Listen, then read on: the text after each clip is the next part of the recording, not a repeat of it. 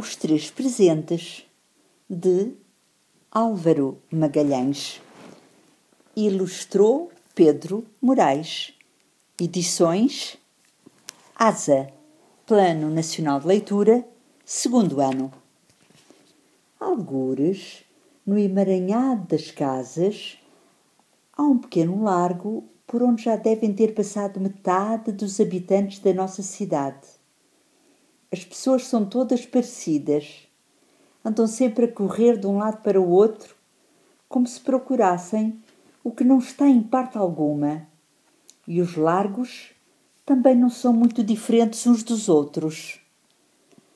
Neste há casas de um lado e do outro árvores e um muro.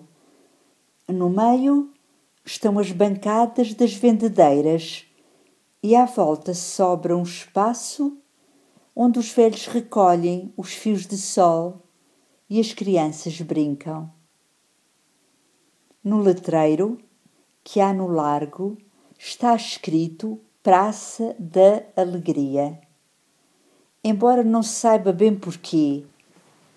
Talvez noutro tempo aqui houvesse alegria e cá tenham vivido pessoas alegres, mas agora não. Os nomes dos largos e das ruas são assim. Não querem saber do que lá se passa. Os dias, no largo, também são sempre iguais. Às 6 da manhã, as casas têm as persianas corridas e cá fora não há ninguém. Pouco depois, porém, chega a Dona Estrela e as outras vendeiras, mais as furgonetas carregadas de legumes. A seguir, aparecem as donas de casa que vêm às compras, os homens e as mulheres que vão trabalhar, as crianças que passam para a escola. E o largo parece um caldeirão de água a ferver, prestes a rebentar. Sentado num banco, no mesmo banco de sempre, o Sr. Afonso, cego de nascença, sente desde muito cedo o movimento. Passa ali o dia a colecionar os muitos sons daquele pedacinho do mundo. Qualquer odor que por ali ande vai também direitinho ao seu nariz. Há quem diga que ele é capaz de sentir o cheiro do leite que aquece na cozinha de uma casa do outro lado da rua. À sua maneira, o Sr. Afonso sabe tudo o que ali se passa. E mais ainda, porque há muitas coisas que só se podem ver de olhos fechados. À tardinha, quando ele ouve a algazarra das crianças que saem da escola, o seu coração estremece. É esse o som que ele mais aprecia. As crianças chegam ao largo esbaforidas, em pequenos grupos.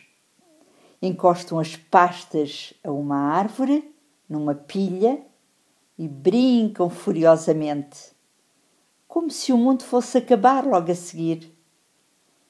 Os jogos de futebol são os mais renhidos e geralmente acabam com a chegada da polícia ou quando alguém acerta com a bola no vidro de uma janela.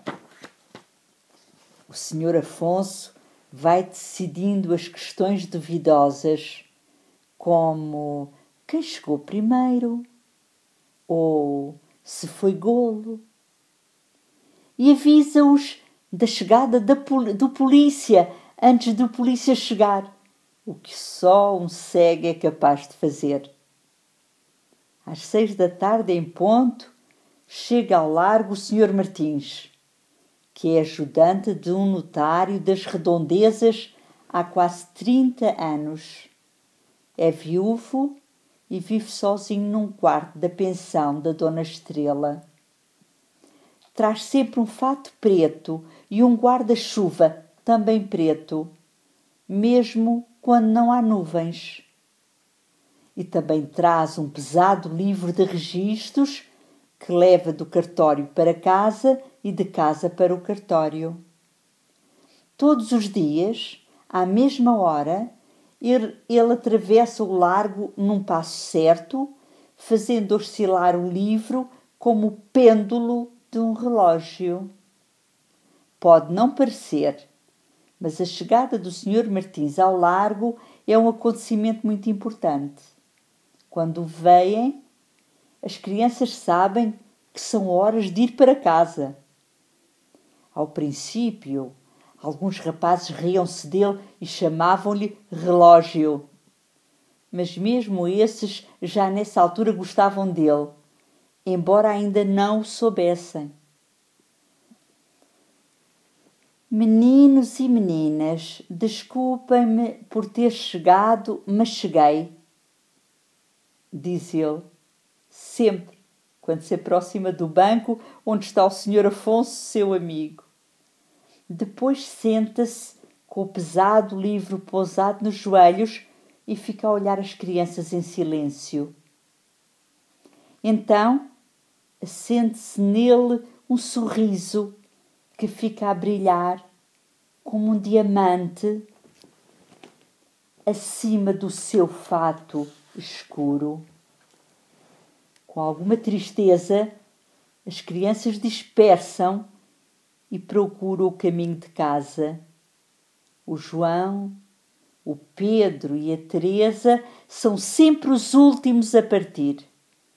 Ficam mais uns minutos a conversar com os dois homens que lhes vão tratando de laços e botões desapertados. O João é o rei das brincadeiras. Escolhe os jogos e organiza as equipas. É como se costuma dizer, um entendido na matéria. E um vencedor. O Sr. Martins ensinou-lhe alguns velhos truques para ele ganhar mais do que é costume. O Pedro é diferente. Depois de 5 minutos de correrias, procura um lugar sossegado e deita-se ao comprido no chão, de barriga para o ar, a observar o céu. É capaz de ficar assim horas a fio. Entrega pensamentos e imaginações. O Sr. Martins ensinou-lhe os nomes das constelações, dos grandes e dos pequenos astros.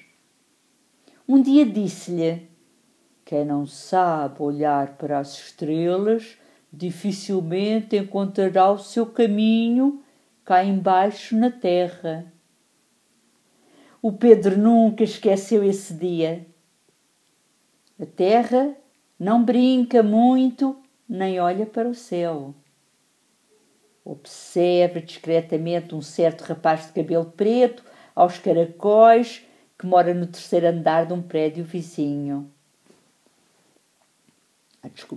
A Teresa não brinca muito, nem olha para o céu. A Teresa observa discretamente um certo rapaz de cabelo preto, aos caracóis, que mora no 3º andar de um prédio vizinho.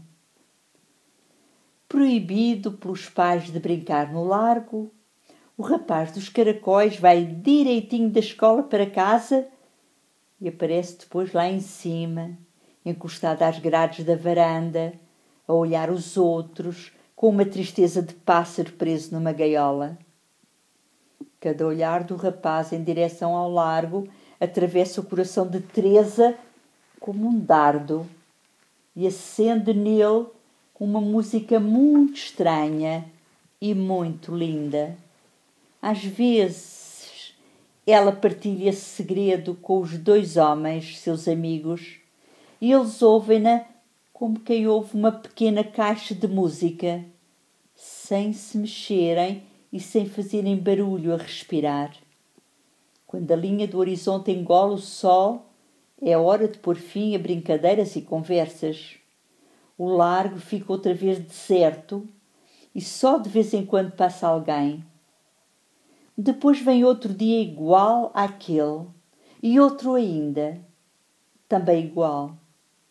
Como se o tempo também andasse ali no largo, às voltas. Quando certa manhã chegaram os homens da câmara, carregados de fios elétricos, e começaram a pendurar nas árvores e nos candeeiros do largo os enfeites de Natal, as crianças ficaram a saber que tinham chegado os dias diferentes.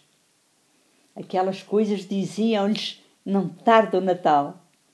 E elas lembraram-se das prendas de Natal, dos doces de Natal e das férias de Natal. Nessa noite adormeceram com os olhos abertos e tiveram sonhos de todas as cores. O dia seguinte, porém, seria mais diferente do que eles queriam que fosse. À tarde, no largo, deram as 6 horas, as 6:30, as 7 e as 7:30, e o Sr. Martins não apareceu. Será possível? Dizia e voltava a dizer o cego, e acrescentava: é a primeira vez em 30 anos. As crianças chegaram a casa mais tarde nesse dia, infelizmente diferente, e ouviram repreensões e ameaças de castigos. Algumas adormeceram com as orelhas mais quentes e mais vermelhas. Foi essa a mais dolorosa diferença. Na tarde seguinte, as brincadeiras decorreram sem o seu rei. O João estava desinteressado, macambúzio, como lhe chamaram os outros rapazes. Não tinha disposição para brincadeiras. Ao Pedro também não lhe apetecia olhar o céu, só aquela rua estreita de onde costumava surgir o Sr. Martins. Encaminharam-se os dois para o banco onde estava o cego, como sempre faziam quando havia um problema. A Teresa já lá estava quando eles chegaram. Ficaram os 4 em silêncio, à espera, mas o Sr. Martins voltou a não aparecer. Foi um incidente sem importância na vida do largo e, no entanto, a eles pareceu-lhes que tinha parado o mundo. Como quando se avaria uma pequena peça e por causa dela se detém a máquina enorme. Parece que está doente, disse o cego. Contou-me a Dona Estrela esta manhã. Ali mesmo as crianças decidiram fazer-lhe uma visita. Cada qual levaria um presente, mas que tinham eles para dar? Deem-lhe o que tiverem de melhor, aconselhou o cego. O dilema, porém, era exatamente esse. O que tinham eles de melhor para oferecer? O Sr. Afonso, mais uma vez, ajudou. Pousou a mão na cabeça do Pedro e disse em voz baixa: quando te deitas no chão a olhar o céu, não sentes à tua volta um silêncio tão grande que és até capaz de escutar o ruído das ervas a crescerem? Se te concentrares, não consegues ouvir o mundo a respirar? O Pedro acenou afirmativamente com a cabeça e ele concluiu: pois então, dá-lhe um pouco desse silêncio.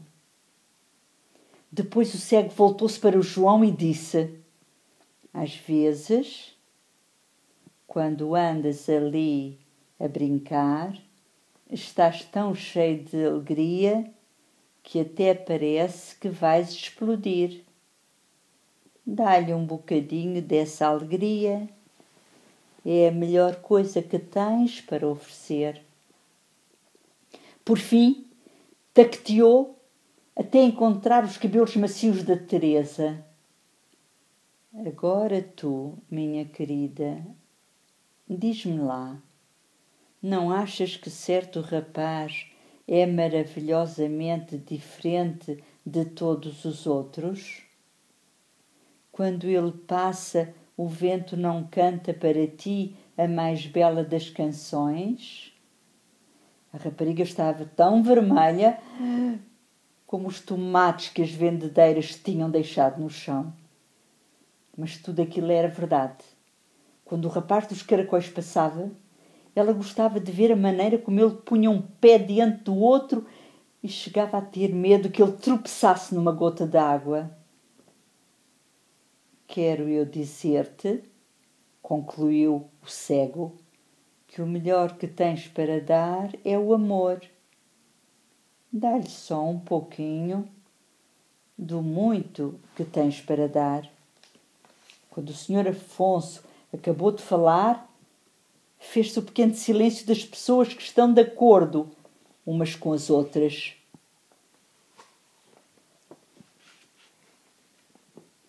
E, encruzilhada das... E, pronto, quanto aos presentes, está tudo decidido. Foi o que todos mais ou menos pensaram e não se voltou ao assunto. Foi o que todos mais ou menos pensaram e não se voltou ao assunto. Com a Dona Estrela é que era preciso falar. Tenham paciência, aconselhou o cego. Ela hoje está de muito mau humor. É uma mulher terrível. Esta manhã zangou-se com 3 freguesas e 2 polícias ao mesmo tempo.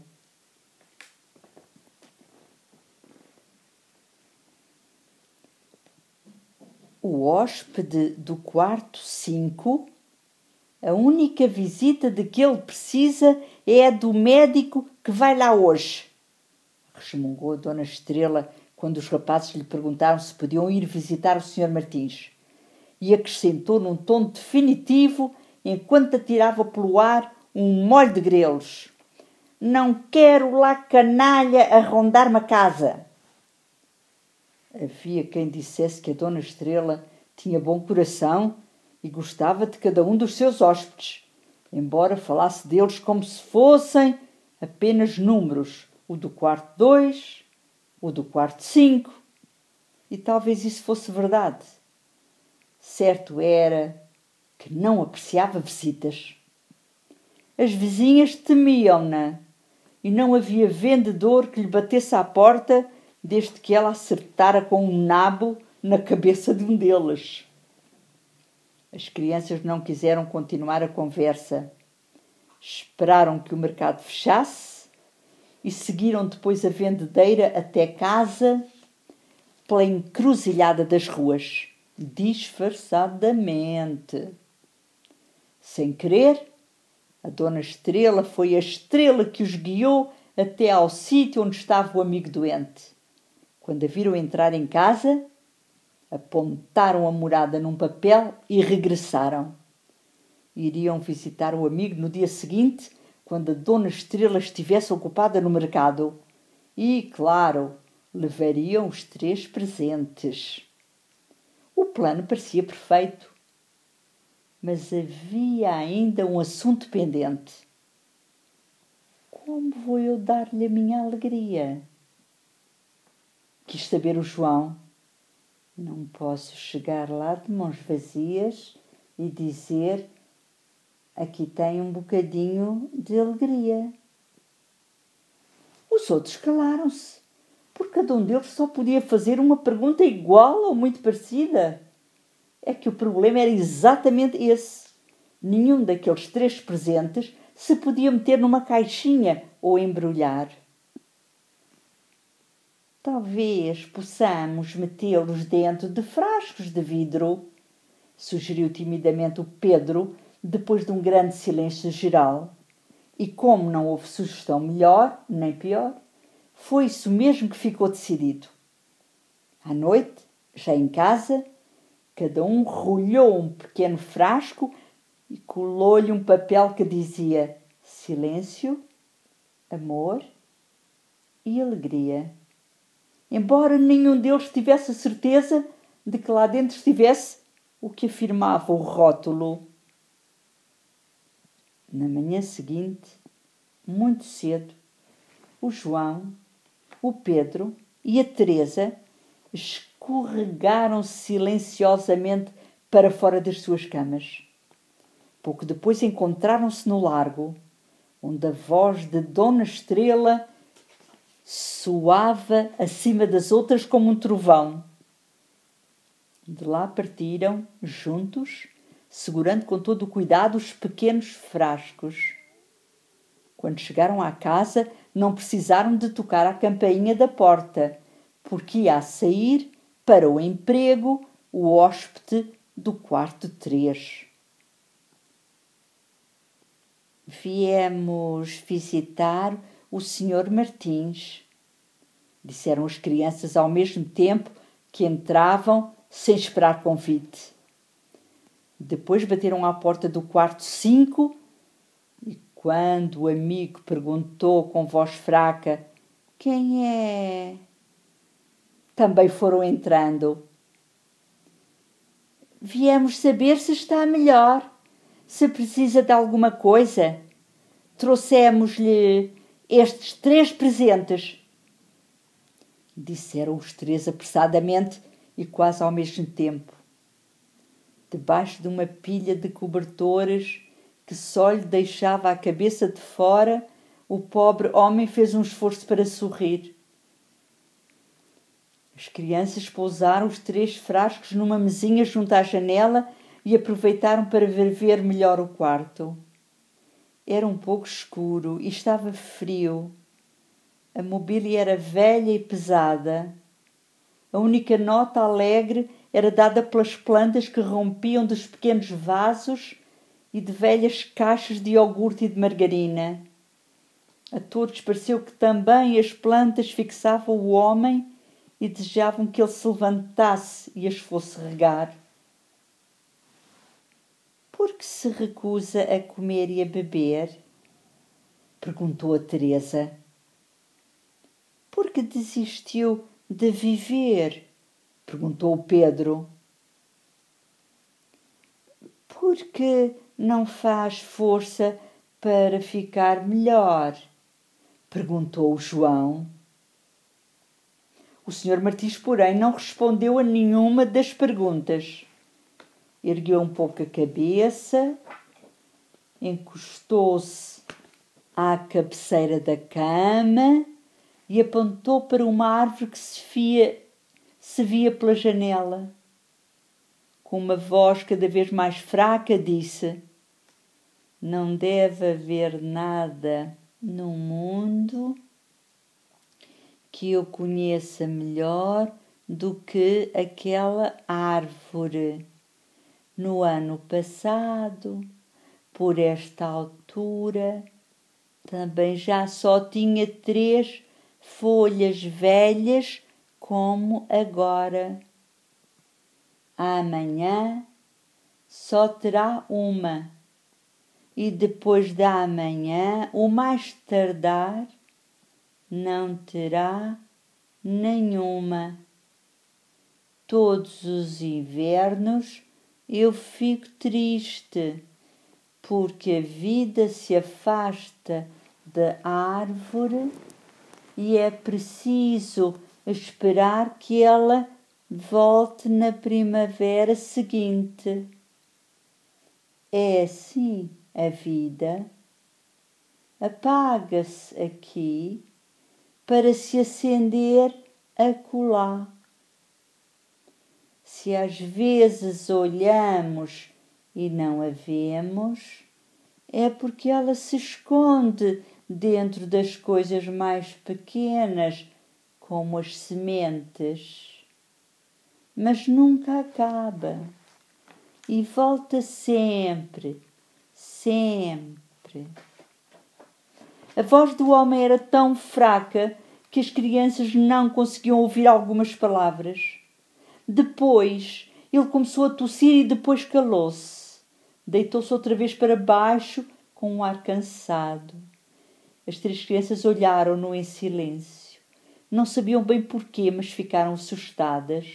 Não tinham percebido tudo quanto o amigo dissera ou queria dizer, mas sentiram que ele estava como as últimas folhas da árvore, quase a cair.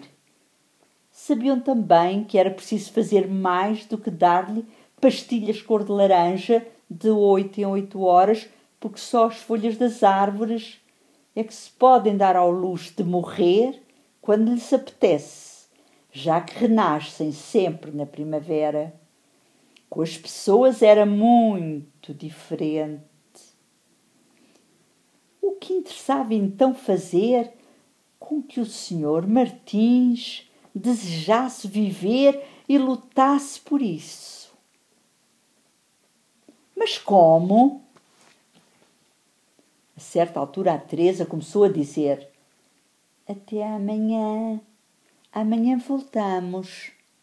E outras coisas do género, enquanto dava cotoveladas aos rapazes e os empurrava para fora do quarto. Mal tiveram tempo para as despedidas. Antes de sair e fechar a porta, a Teresa ainda disse: não se esqueça de olhar de vez em quando para as folhas da árvore. Muito esquisito, pensaram os rapazes. Mas a Teresa cá fora explicou-se perfeitamente. Encontrei a solução. Temos de arranjar maneira de prender uma das folhas ao ramo e evitar que ela caia. Como? Perguntaram os dois rapazes ao mesmo tempo. Essa é a vossa parte do trabalho. Eu tive a ideia e agora vocês só têm que executar, respondeu ela. Os rapazes resmungaram durante uns minutos, mas depois foram a casa e, passado pouco tempo, voltaram com uma caixa que tinha dentro adesivos, fita gomada, 2 agulhas, 5 parafusos, fio de pesca, um alicate, 3 botões e 2 tampas de esferográfica. Isto deve chegar, pensaram eles.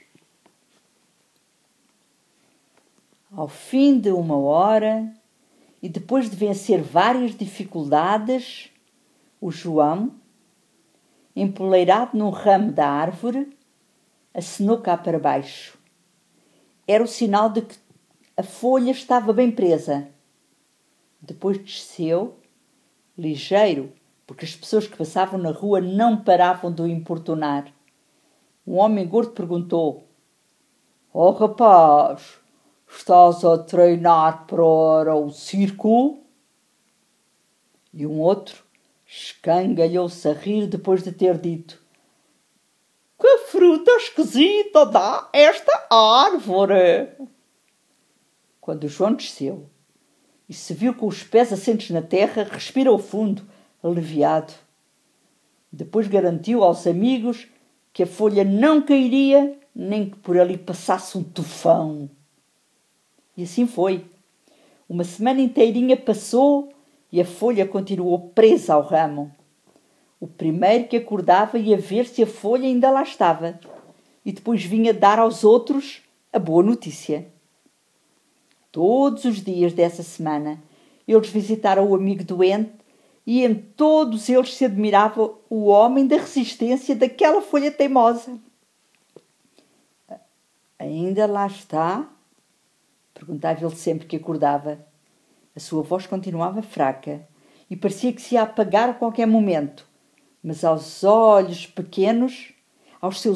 pequenos, regressara o brilho de antigamente. Uma noite, porém, houve um temporal. O vento arrancou telhas e caleiras das casas e atirou-as para longe.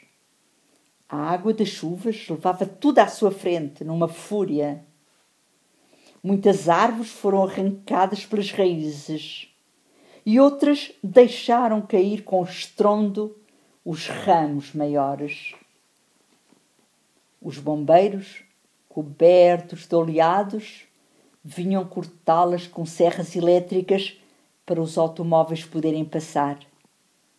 Dentro de suas casas, com os narizes encostados às vidraças das janelas, as 3 crianças esperaram que o temporal passasse.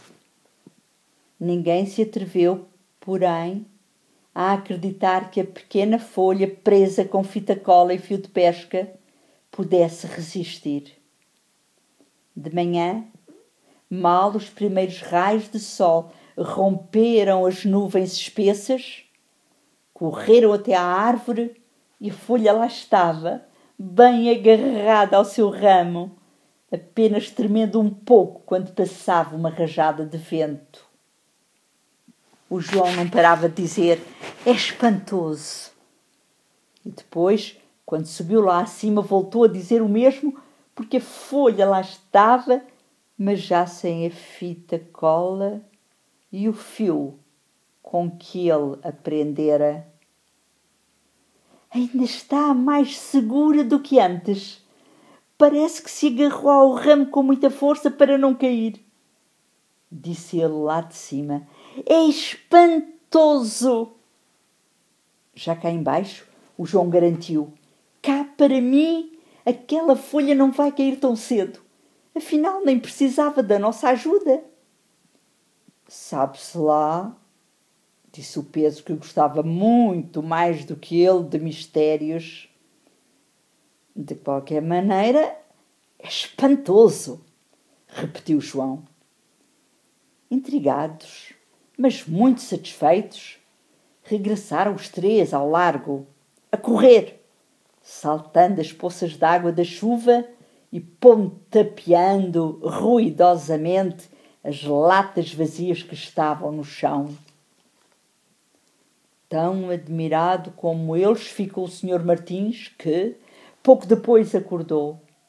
Reunindo forças, conseguiu erguer-se e aproximar-se da janela para espreitar melhor a árvore e a folha. Reparou então nos 3 presentes que as crianças lhe tinham levado e que continuavam pousados na pequena mesa. Só por curiosidade, pegou no que dizia silêncio e puxou a rolha. Fosse pelo que fosse, sentiu-se imediatamente rodeado por um profundo silêncio e pôde ouvir pela primeira vez o mundo a respirar. Logo a seguir, tirou a rolha do frasco que dizia alegria e sentiu uma inesperada vontade de usar a velha cadeira para brincar ao eixo e de cavalgar a almofada da cama. Cada vez mais entusiasmado, abriu o 3º frasco, onde estava escrito amor. E no mesmo instante sentiu o coração crescer tanto que lá entraram todas as melodias do universo. Sentia-se tão leve que se julgou capaz de voar. Será possível? Será possível? Dizia ele. Estava a falar sozinho e andava no quarto às voltas, confundido. Pelo simples não, foi depois de tapar apressadamente os 3 frascos, não fosse gastar-se tudo o que cada um deles tinha lá dentro. Abriu a janela de par em par e respirou fundo. Sentia-se tão estranhamente bem que chegou a duvidar que ele fosse ele. Por fora, talvez ainda fosse, mas por dentro não era de certeza. Talvez isto seja a felicidade. Talvez ela seja assim e talvez eu tenha tido a sorte de engolir um bom bocado, pensou então. Depois foi tomar um banho, cantarolando, e quando regressou ao quarto, Virou a velha arca do avesso à procura do fato branco que usara há já muito tempo, no dia que fora o do seu casamento. Tinha conservado o fato com naftalina. Não devia estar em muito mau estado e talvez ainda lhe servisse. Afinal, tinha sido dele.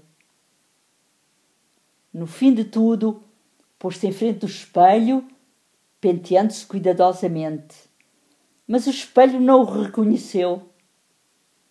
Quando, pouco depois, a Dona Estrela o viu descer as escadas, apanhou um susto tão grande que deixou cair um molho de nabiças que trazia debaixo do braço.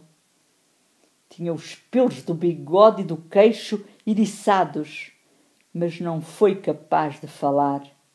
Ficou só a olhar para ele, daquela maneira que se olha para os fantasmas. Que lindo dia está hoje, disse-lhe o Sr. Martins, como se nada se passasse. Depois abriu a porta e saiu. Cá fora respirou fundo, endireitou ainda mais as costas e avançou pelas ruas estreitas, cheias de gente. Eram as mesmas ruas de sempre, com as mesmas coisas de sempre, mas a ele tudo lhe parecia novo e diferente.